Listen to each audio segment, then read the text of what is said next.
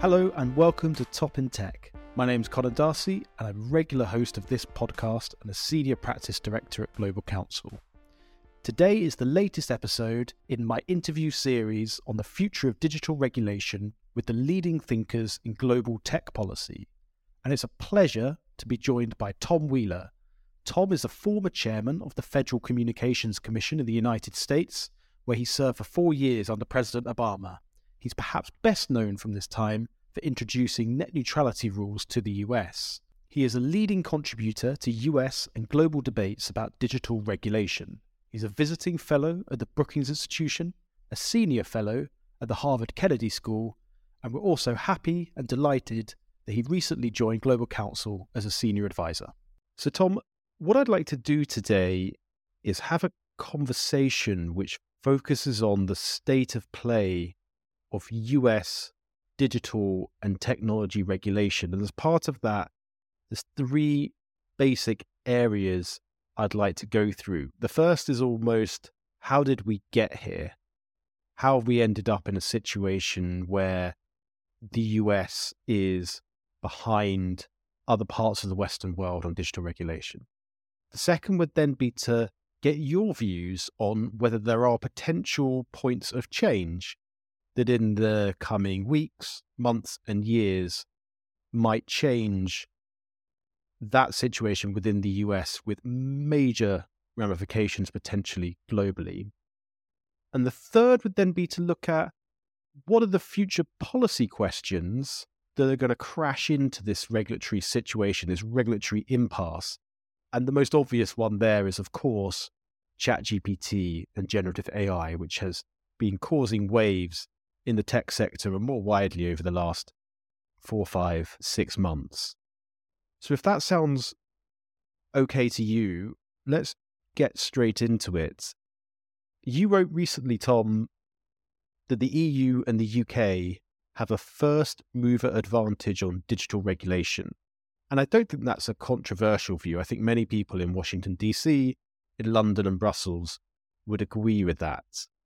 I guess the question is, does that really matter? Because you could actually argue that the success of the US tech sector has been built on, or maybe not quite built on, but has at least been facilitated by this structure. And by that I mean, first, a level of regulatory permissiveness in the US, which has allowed companies to grow without too much regulatory intervention.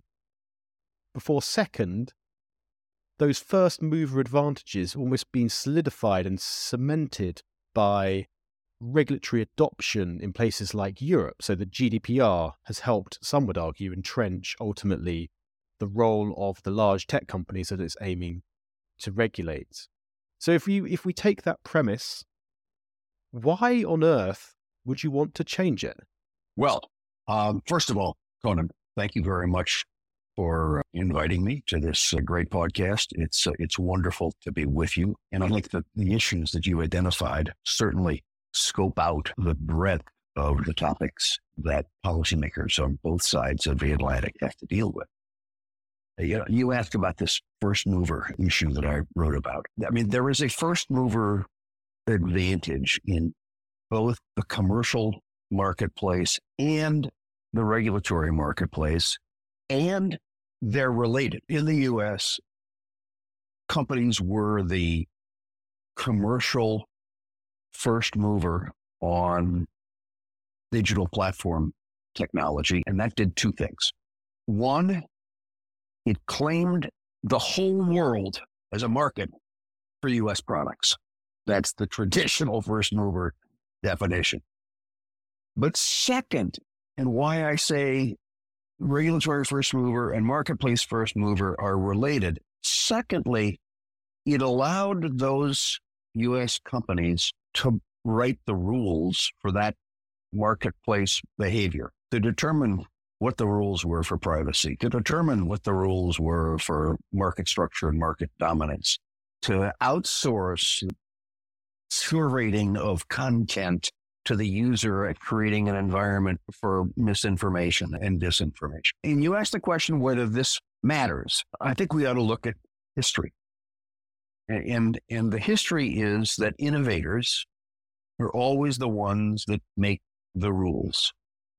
And that's good. The path to advancement in science, technology, and art is that it is the innovators who break the existing rules, push forward with new rules, because only they see what the future was like. And we saw that. You can go back to the Renaissance and go forward from there. But in the Industrial Revolution, we saw that's what was happening, industrial innovators. And I think that we are now at a point in the Internet revolution where we are similar to the late 19th and early 20th century in the Industrial Revolution, where we've got these wondrous new products and abusive marketplace practices.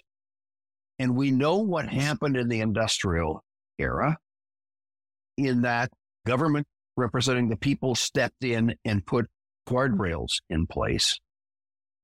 That, however, is not happening in the United States, but it is happening in the UK and the EU. So you ask the question, why should the U.S. change its policy? Again, we go back to the nature of interconnected networks that created the business opportunity in that first mover advantage. And that what happens in one part of the world now regulatorily happens across the world. You cited GDPR. And that I would think that the American companies would be starting to worry about the fact that the internet gave them everyone is a creator, everyone is a consumer opportunity that can now be bifurcated or cut into pieces by local rules or national rules. And secondly, so I guess that's the first point, that how do you preserve that incredible global market? But the second point is, I think there's going to start to be some political questioning in the United States about, well, wait a minute. Why is it that a consumer in the EU or the UK gets this benefit and a consumer in the United States doesn't? And so again, I go back to, I think that that the first mover advantage in the marketplace points to the U.S. The first mover advantage in the regulatory marketplace points to the UK and EU, but that the companies that had the marketplace advantage are going to have to start resolving that second point in order to preserve the advantages in that first point. It's interesting. While you were speaking, I was just trying to work out what I thought about this, and the answer that I've come to, stimulated by what you're saying, Tom, is that maybe also why this matters is because of impact. Europe is very proud, and the UK, perhaps to a lesser degree, is very proud of the fact that it is leading on global digital regulation. But as we've talked about many times on this podcast, people have talked about in many forums, there's an issue here with digital regulation. It's about speed, and that's why we have things like the Digital Markets Act emerging in the EU to try and intercept some of these issues before the harm can emerge. There's a similar question here more broadly about digital regulation, that almost if you regulate at source, i.e. if you regulate in the US, the potential impact of that regulation is probably higher than rules that are coming indirectly via Europe or the UK. You only have to look at, and we'll come on to this, ChatGPT. ChatGPT isn't happening in France or Germany or the UK. It's happening in the US, and it's spreading out from there. The most influential regulatory intervention that would shape the future of ChatGPT would always be what would come out of DC, or anything to come from there. Now, Europe might intervene, and Europe might catch up, and Europe might try and shape it in the future, but there's always going to be a slight lag effect when it's coming from other countries that aren't your home country. Just on that point, though, is it entirely without hope if you are a proponent of US digital regulation? I ask this because we've heard lots of noises. We did a podcast on this a few weeks ago about momentum behind a federal privacy law or a federal children's privacy law. And when I look at that debate and I see why one hasn't passed necessarily in recent years, issues like state preemption with regards to California, to an outsider, they ultimately don't seem insurmountable. So while things seem sticky and slow and change hasn't happened yet, do you see any grounds in the short to medium term for legislation coming in the digital realm, whether that's on privacy or something else?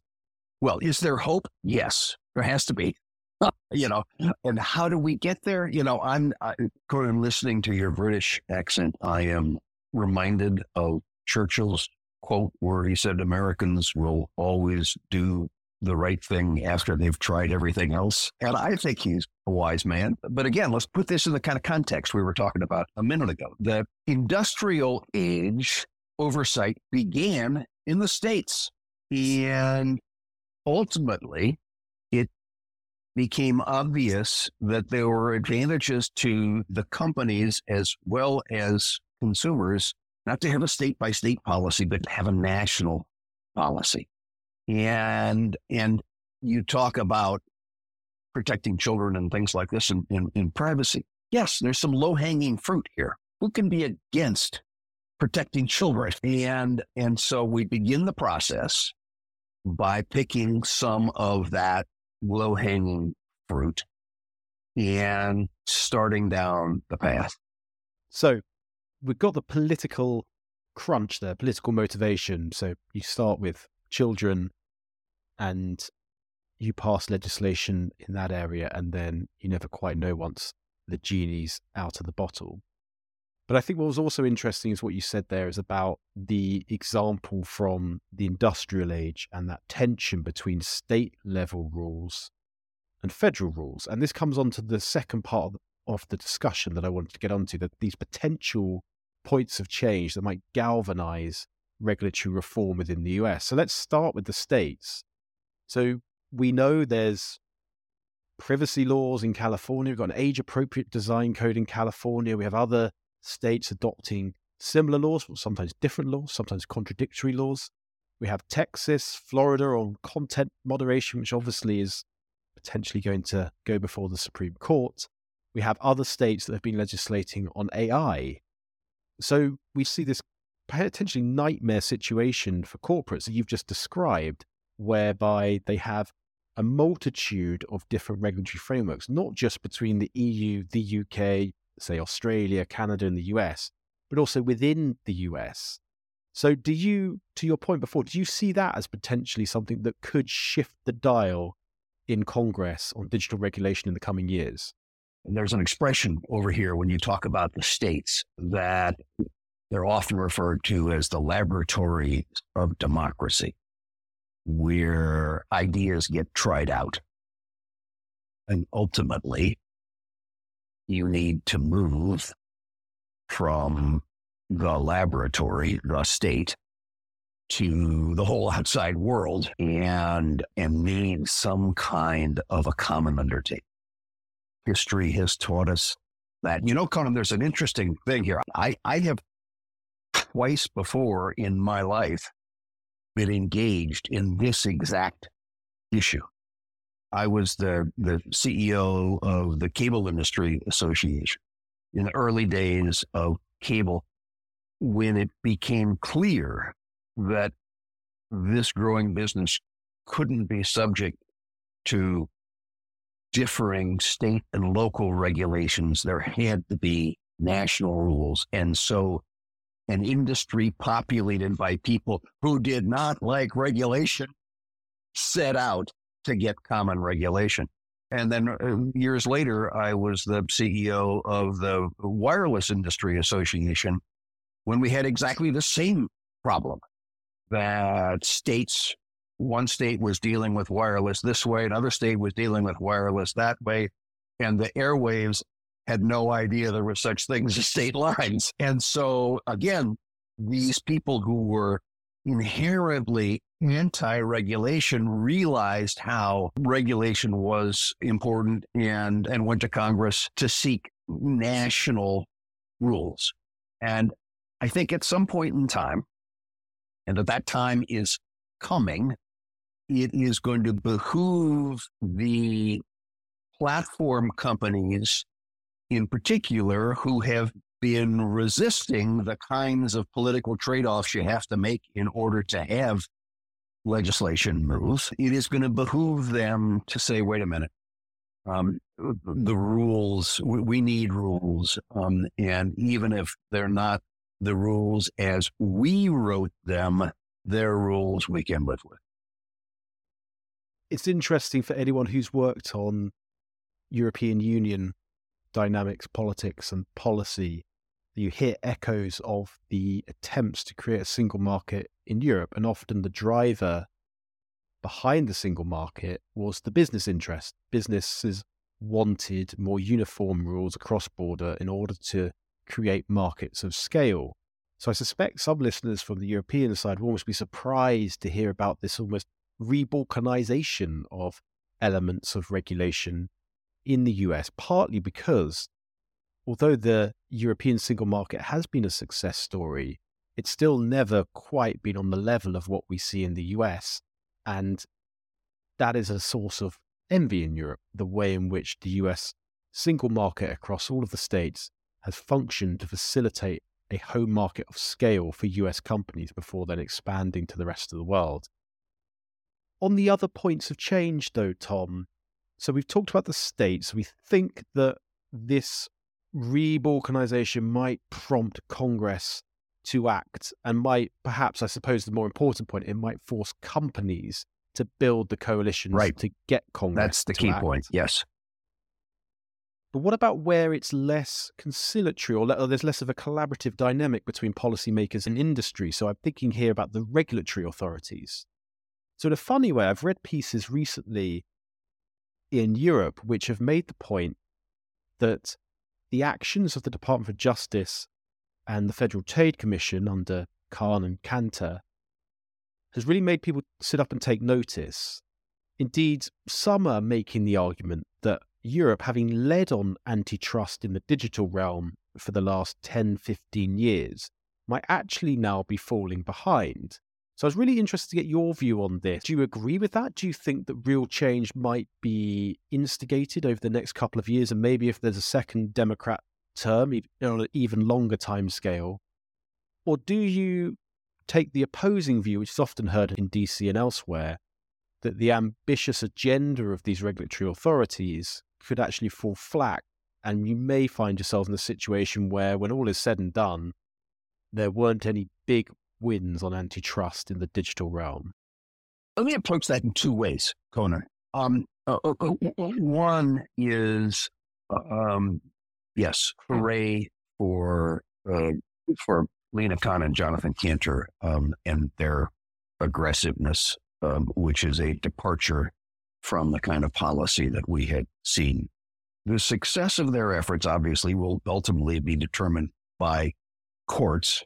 And again, we go back to history because these are industrial era statutes for the most part, whether they're up to the job on dealing with the digital realities. And so it will be judges in robes, not regulators, that end up making the ultimate decision.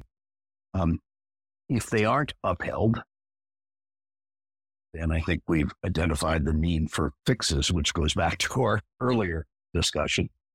If they are upheld, then consumers and competition would benefit. But either way, the fact that there is a watchdog on the beat, I guess I'm mixing metaphors there, but the fact that there is a watchdog is having an impact, one would think, in executive offices as various alternatives are considered. But the second piece of my answer to your question is to the UK and the EU antitrust authorities were out front of US antitrust authorities in some of the cases that they were bringing. And I think from the vantage point over here, it looks as though a conclusion was reached that, antitrust is a good approach, but it is a lengthy approach. It is ex post in terms of it's after the fact for the most part. It's very focused. And that was one of the things that led to the push for the DMA in how do we get something that's ex ante and broader. And I think that depending upon the outcome of various court cases over here, we'll probably end up seeing the same kind of a reaction. And as you know, I'm an advocate not only for antitrust, but also for the fact that we need a new focused digital platform agency. But again, I think that this is where the EU and the UK have been the leaders, and we'll see what happens. Again, hooray, Felina and John, but we'll wait and see whether that ends up actually producing the same kind of conclusion that I think we saw in the UK and the EU, and that is we need regulation as well. Yeah, it's funny. We did the podcast with John Edwards, the UK's Information Commissioner, a few weeks back.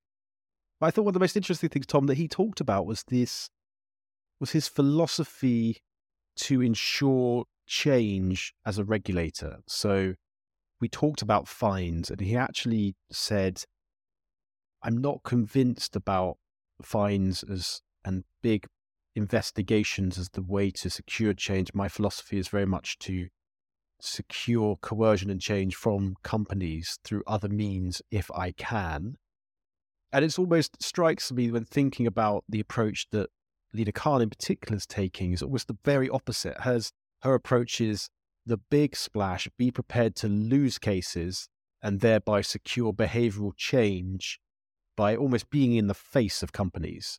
Whereas John's approach is the very opposite. You go slowly, you work more collaboratively, and you secure change by guidance and by beginning investigations, but not necessarily concluding them, and a much more cautious approach. And there is that dichotomy where we'll see, I guess, over the next 18 months or so, what the ledger looks like at the end of it. But I also think that is a litigator versus regulator approach to things as well. Sure. And the other thing that John Edwards said that I took away from your podcast was he said that the best regulations are the simplest regulations. And I think that's a lesson that we can learn as well, if and when we get serious about regulating platforms in this country, that we need to move from the kind of very complex micromanagement that we used to do in industrial regulation to a risk-identified, risk-based kind of regulation that is rather simple and straightforward. If simplicity rather than complexity is the holy grail here, let's move on to something which I'm not sure will give you that desired outcome. And that is the third point of potential change, which is around court action. And we've seen this can happen in a number of different ways. Obviously, IP protection is one obvious area where the role of the courts can help set industry standards, and it can also affect where lawmakers look to fill gaps in regulatory frameworks. But we also have these cases on a much bigger scale than even that, which is the cases before the Supreme Court concerning Section 230, which could be a huge stimulus for change in the way in which the online economy is governed. And there's lots of speculation about where the court will land on this. So I know it's a difficult position to be in because we're still waiting to see how this pans out. But at this point in time, would you, if listeners were to ask you, would you anticipate major change prompted by the judiciary, by the Supreme Court on Section 230? You don't have any easy questions today, Conan. I grew up in a period when conservatives were complaining of activist courts that we're legislating. And the thing that we're seeing now is that it hasn't changed just because courts such as the Supreme Court are dominated by conservatives. And so the heart of your question seems to be, will the Supreme Court go as far on tech policy as they have on social issues in legislating from the bench? And I'll begin my response by saying, I don't know. But there are probably some things we can look at and use 230 as your example, as the example you pointed at. The first is that traditionally the Supreme Court takes cases that are the conflicts between circuits. You talked a minute ago about the Florida and Texas content laws in which the 11th Circuit and the 5th Circuit have made opposite decisions. And obviously the Supreme Court is where those things traditionally get resolved. But what's interesting here in the Section 230 question is that there were at least 4 justices who wanted this issue to come before the court. I'll back up. It takes 4 justices to vote to affirmatively grant certiorari to bring an issue before the court. So there were at least 4 justices out of the 9 that said this is an issue that ought to come before the court. We don't have this traditional conflict below, but this is an issue that we ought to bring before the court. Then the question becomes, okay, are there 5 justices that can resolve the unknowns in this case? And so I guess if I were a betting man, Conan, I would suggest that there is a strong possibility for a decision with multiple concurring opinions, each from a slightly different angle, that ends up affecting 230 jurisprudence. But because of the fact that there are concurrence from multiple angles, doesn't give a real clear-cut, hardcore, here's the new rule. But I think that you can assume that the decision, whatever it is, will politely tell the Congress, hey, this is your job, get to it. And that's the crystal ball. That's as clear as my crystal ball can get. Which, Tom, is not that clear. I have. It has been said that I have lost the Windex to clean my crystal ball.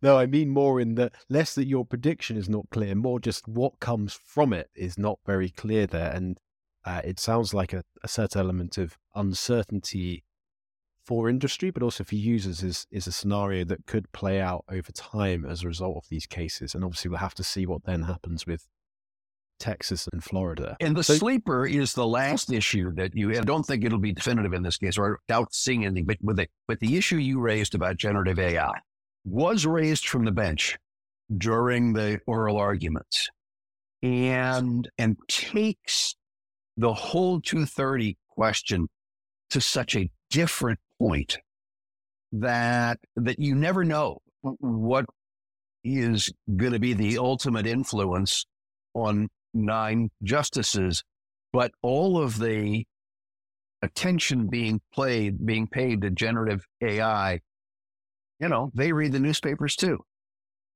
Yeah, we're seeing similar debates in the UK. So I think there's been amendments tabled here to the online safety bill, which considers the question of whether generative AI should be included within the scope of that bill, which to date is only focused on user-generated content, but is what comes out of ChatGPT user-generated or not, and hence the question which I'm sure people will spend a long time grappling with. But that's where I wanted to go, Tom, because we've done how did we get here? How might it change? And I wanted to get into this chunky policy question which has arisen with ChatGPT. I think if we were to characterize last year, big focus of the regulatory discussion was the metaverse, AR, VR, and what does that mean, and how do we think about regulating that moving forward? But like a steam train right through the middle, ChatGPT has totally transformed discussions, long-standing discussions around AI and digital policy more broadly.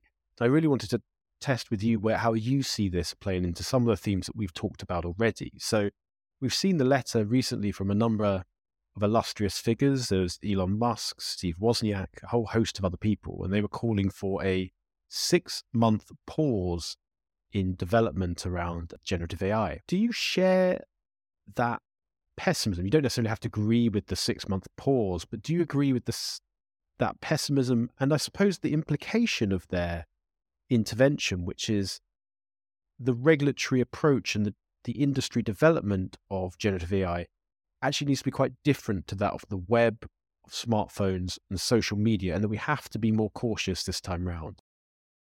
I was at a meeting a few days ago with Tristan Harris, who began talking about generative AI, and he began his presentation with a slide that said, nukes, as in nuclear weapons, are to the physical world as AI is to everything else. Well, I can tell you that got everybody's attention. And I think that there are probably two threshold issues out of a multiplicity of issues that we need to understand and deal with here. The first is that all the brouhaha about AI of late, and by the way, let's back up to one thing. Let's not forget, you dismissed the metaverse there, and I understand what you were saying, but let's not forget the metaverse is run by AI. Okay, so this, all of these mush together. That's a technical term, mush together. But all the brouhaha about AI of late has been really about how we can communicate with it in a natural language rather than a programming language. Yes, it's a big deal, but it shouldn't overwhelm how we have for years been watching as machines have been getting better at predicting based on the information that they're given. And so what has got our attention, appropriately so, is that we've now got communicating machines that talk our language. And that is a huge breakthrough. But the second thing I think that is the threshold issue here is that we enter this brave new world having failed to adequately deal with its precursor, digital world. The kind of things we were talking about earlier. What about privacy in generative AI? What about market dominance when you have to have huge amounts of data and huge computing power in generative AI? What about untruth in generative AI? And the point of the matter is that we have this incredible advance in technology that brings with it the exact same issues we've failed to successfully deal with for the last few decades. And I guess I'm an optimist, and I want to believe that hopefully this will provide the impetus for us to get serious about the kinds of things we've been talking about throughout this entire discussion, which brings me back to where we started. That is that we will never get our arms around the topic of AI if we don't first get our arms around its online precursor and the behavior of digital platforms. And so I hope that these issues, which are profound issues, when you go back to Tristan's comment about the equivalent of nuclear effects for everything else in the world, I hope that becomes the cattle prod to get us to a point where we start getting serious about how do we deal with what are the effects of digital technology and focus on those effects rather than the technology itself, which is going to require us to establish a new thought process for how we establish guardrails in the digital era that is different from the thought process of the guardrails from the industrial era.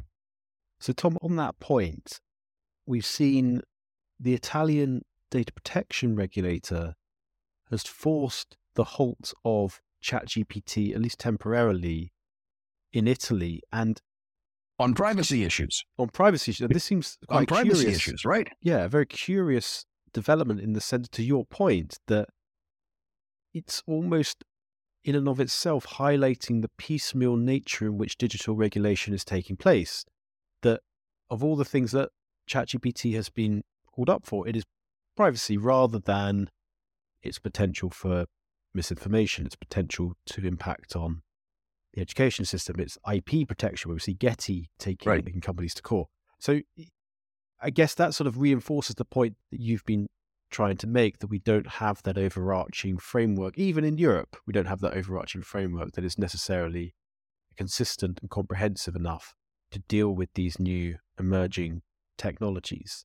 I guess I'd just be interested to see, you presented both an optimistic and potentially slightly pessimistic outlook then on AI, because I suppose if we take your point to its end point, that's going to take quite a while in the US for us to get the previous round of digital technologies regulated properly. So generative AI, that's still some way off. And I guess in the interim, where do you see the major concern? I mean, obviously there's opportunities with generative AI, but where do you see, is it misinformation and disinformation that worries you most, or is it something else that really you think should be the stimulus for regulatory action? So I think it goes back to the three classic issues: privacy, as Italy, and now I understand other European nations are also starting to consider. Marketplace effects, as I said, you have to have access to huge amounts of data, and you have to have access to huge amounts of computing capacity. And the number of companies that have those assets, you can count on the fingers on probably one hand. And what's the impact of that going forward? And going back to my earlier point of who then makes the rule about generative AI. And then the thing that has impressed me is the old programmer's language expression, garbage in, garbage out, that really generative AI is a reflection of us. I saw a study this morning that Azim Azhar put out that looked at cultures and how the cultural influence of the data on which the AI is being trained affected the outcome of the information. Man, that is so far down the road from kind of things we've been talking about thus far. But it ought to give us the incentive to start dealing with these issues. And I think let's go back to the low-hanging fruit. You've got to pick the low-hanging fruit before you can climb the tree. It sets the precedent. It sets the example for, okay, we did this here. How about if we then move up the tree a little bit? And so we've got to start picking the low-hanging fruit. We can't say we're going to go shake the tree and all the apples are going to come off at one time. And so I go back to, I am hopeful that AI, I think that, what Sam Altman has been doing, for instance, in terms of talking about responsibility is incredibly important and not enough, but let's start down that process rather than saying we're going to shake the tree and all the apples are going to fall at once. Yeah, and I think it's quite interesting to the point there about Sam Altman is that, as you say, while we see he and OpenAI making lots of the right mood music, there is that central concern about the transparency, the openness of OpenAI and how decisions are taken. And that is obviously felt within the United States, but it's obviously felt almost more acutely in other parts of the world where the companies aren't European, for example. So Right. there's that sense of remoteness and that sense of concentration of power and decision-making, which really underpinned the techlash over the last 10 to 15 years. And when you see a potential technology as powerful as generative AI, then I think we will see a deepening of those concerns, which again is linked to the databases and the data that it is trained on. But also that basic governance question is something I would expect to see really crop up over the next few years. Tom, look, thanks so much for taking us through. I think we've got a really good sense of the debate in the US. And I think there are real potential points of changes that I think listeners should be looking out for in the coming years. And that I think most importantly, that state-federal dynamic and how that plays out is going to be one of the fascinating defining tensions over the next few years that could end up stimulating digital policy reform in the US. So thank you for taking us through that. And for everyone on the line, thanks for joining us. If your business or your investment are exposed or indeed just interested in some of the topics that Tom and I have been talking about today, whether that's generative AI, whether that's Section 230 in content, whether that's a federal privacy law, don't hesitate to get in touch. You can find contact details for myself, for Tom, and for GC's sectoral teams on the GC website at www.global-counsel.com or via the link in the podcast notes. So thanks again, Tom, and thanks to everyone on the line, and see you next week. Bye-bye. Thank you, Conan.